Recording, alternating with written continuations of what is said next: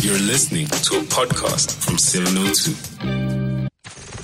702. Technology and Society with Aki Anastasio. This feature is brought to you by Altron, technology partners in your digital transformation journey. For more, visit altron.com. Altron, there when it matters. How's it, Aki? Hello, UCBS. Good morning to you. How are you doing? I'm very good. Excellent. Love it when you bring toys, so to speak. Well, yes. Different to Dr. Eve's ones. Very different, and very different to the end of year sex toy show. It's too early in the morning for that, man. Yeah.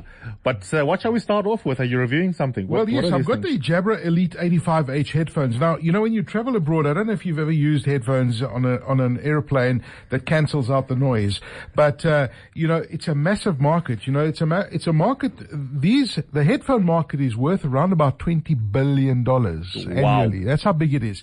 The premium market makes up 40% of that. And, you know, you see all these fancy business travelers, you know, wearing these things on an airplane, but they do work. And I refuse to travel without, noise cancelling headphones on a flight. Once you wear them, I promise you, you're not going to go back, Eusebius. And Jabra have come into this market to compete with the likes of Sony and the likes of Bose. And they've bought these new headphones out, and I've been very impressed with them. They are using really smart, intelligent technology. They've got something called Smart Sound, which basically adapts to the external noise, and it helps the noise cancelling cut out the external noise. Now, believe it or not, those headphones have got 8 microphones built into different parts of those headphones. 4 of those microphones listen to different sounds and kind of mask the noise, the external noise, to make it completely silent, almost cocoon you in the headphones. How does that compare with like normal or competitor products? I tell you what, the noise cancellation, the active noise cancellation, is really impressive, and it is as good as the competitors. You know, people will like different things about the different headphones. I like the battery life on these headphones. 35 hours of battery life before you have to charge it. And this is using active noise cancellation. But, you know, it's all in the technology, how the technology masks the external noise and creates that blocks out the noise, and it creates that white noise. And you can also use these as speaker headphones as well. So if you're making calls on this as well, I tried it in a windy environment, which is quite amazing, because outside you always hear that it cancels all of that noise out, and the person who was on the other side of the call couldn't believe I was actually talking on a set of headphones like this, because there's no microphone. The microphones are situated on the outside of the headphones.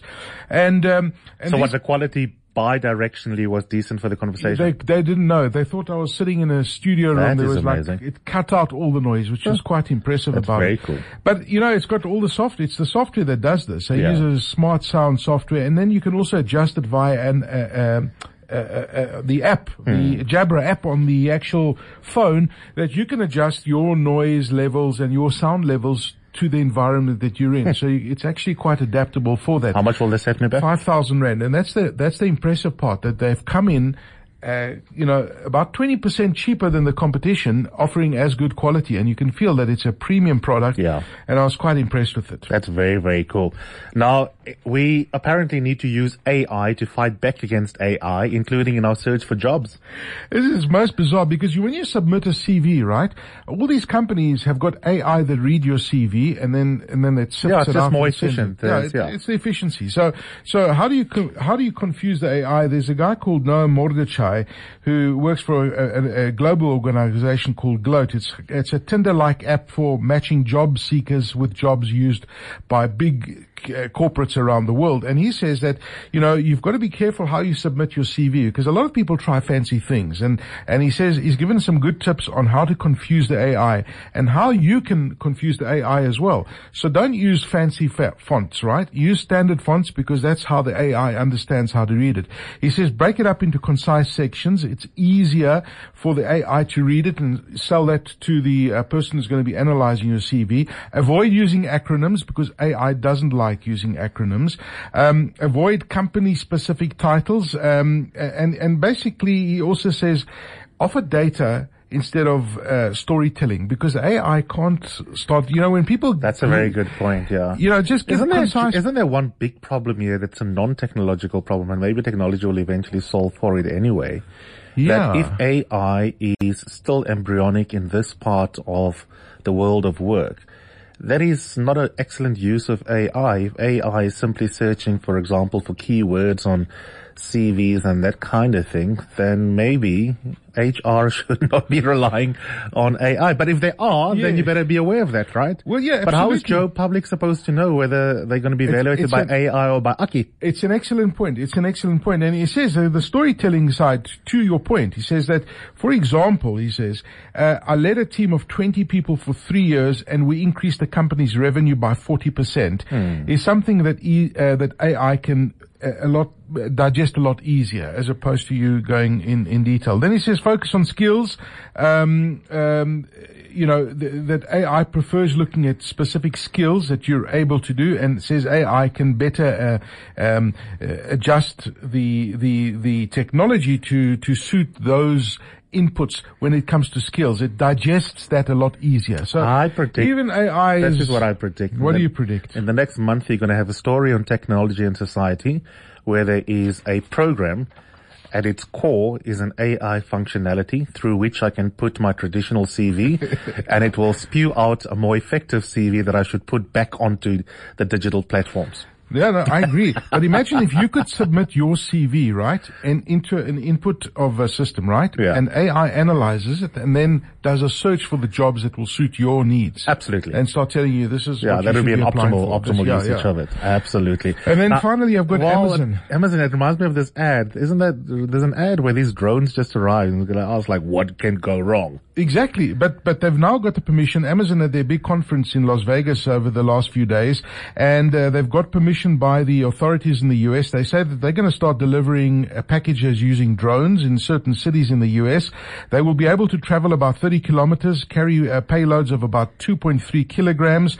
The company is going to be called Amazon Prime Air, and they've already got the aircraft. They've already got the technology. They've worked out the machine's ability to spot obstacles like dogs, for example, or people, or even clotheslines as it comes in to deliver to Eusebius's house. And they're going to start delivering via drones in the next few weeks. That's amazing. I've got another amazing. South Africa? No, so where was this like in the States? This is in America, not in Amazon's not delivering in South Africa yet, but this is where the world is going. I can see the variations in this already, eh? Eusebius, Uber Air. Get Air. My condoms at 2:00 in the morning. Well, Uber Air is actually interesting you say that. They're experimenting on doing the same thing, transporting you. So I know you're a big Uber user, but watch out for Uber Air coming. Remote drones taking you to different locations. Yeah. And then I saw something fascinating just to close with. You know, Walmart, the big chain, they've got the most bizarre service that they're adding, right? So you can go online and order your groceries, okay? But the Walmart staff will come and bring your groceries to your house and pack your fridge for you. But they've got special cameras so that you can, so it'll alert you as a user. Let's say you're at work. It'll say the Walmart guys here, you open your house up and you can see through the camera where the guy's walking in your house or woman and packing your fridge and then they leave. That is creepy. So now we're like getting even lazier. We're getting people to pack our fridges for us on the stuff that we order online. Yeah, I don't know whether that is an impressive efficiency gain or just absolutely creepy. Thanks, Aki. Have a beautiful week.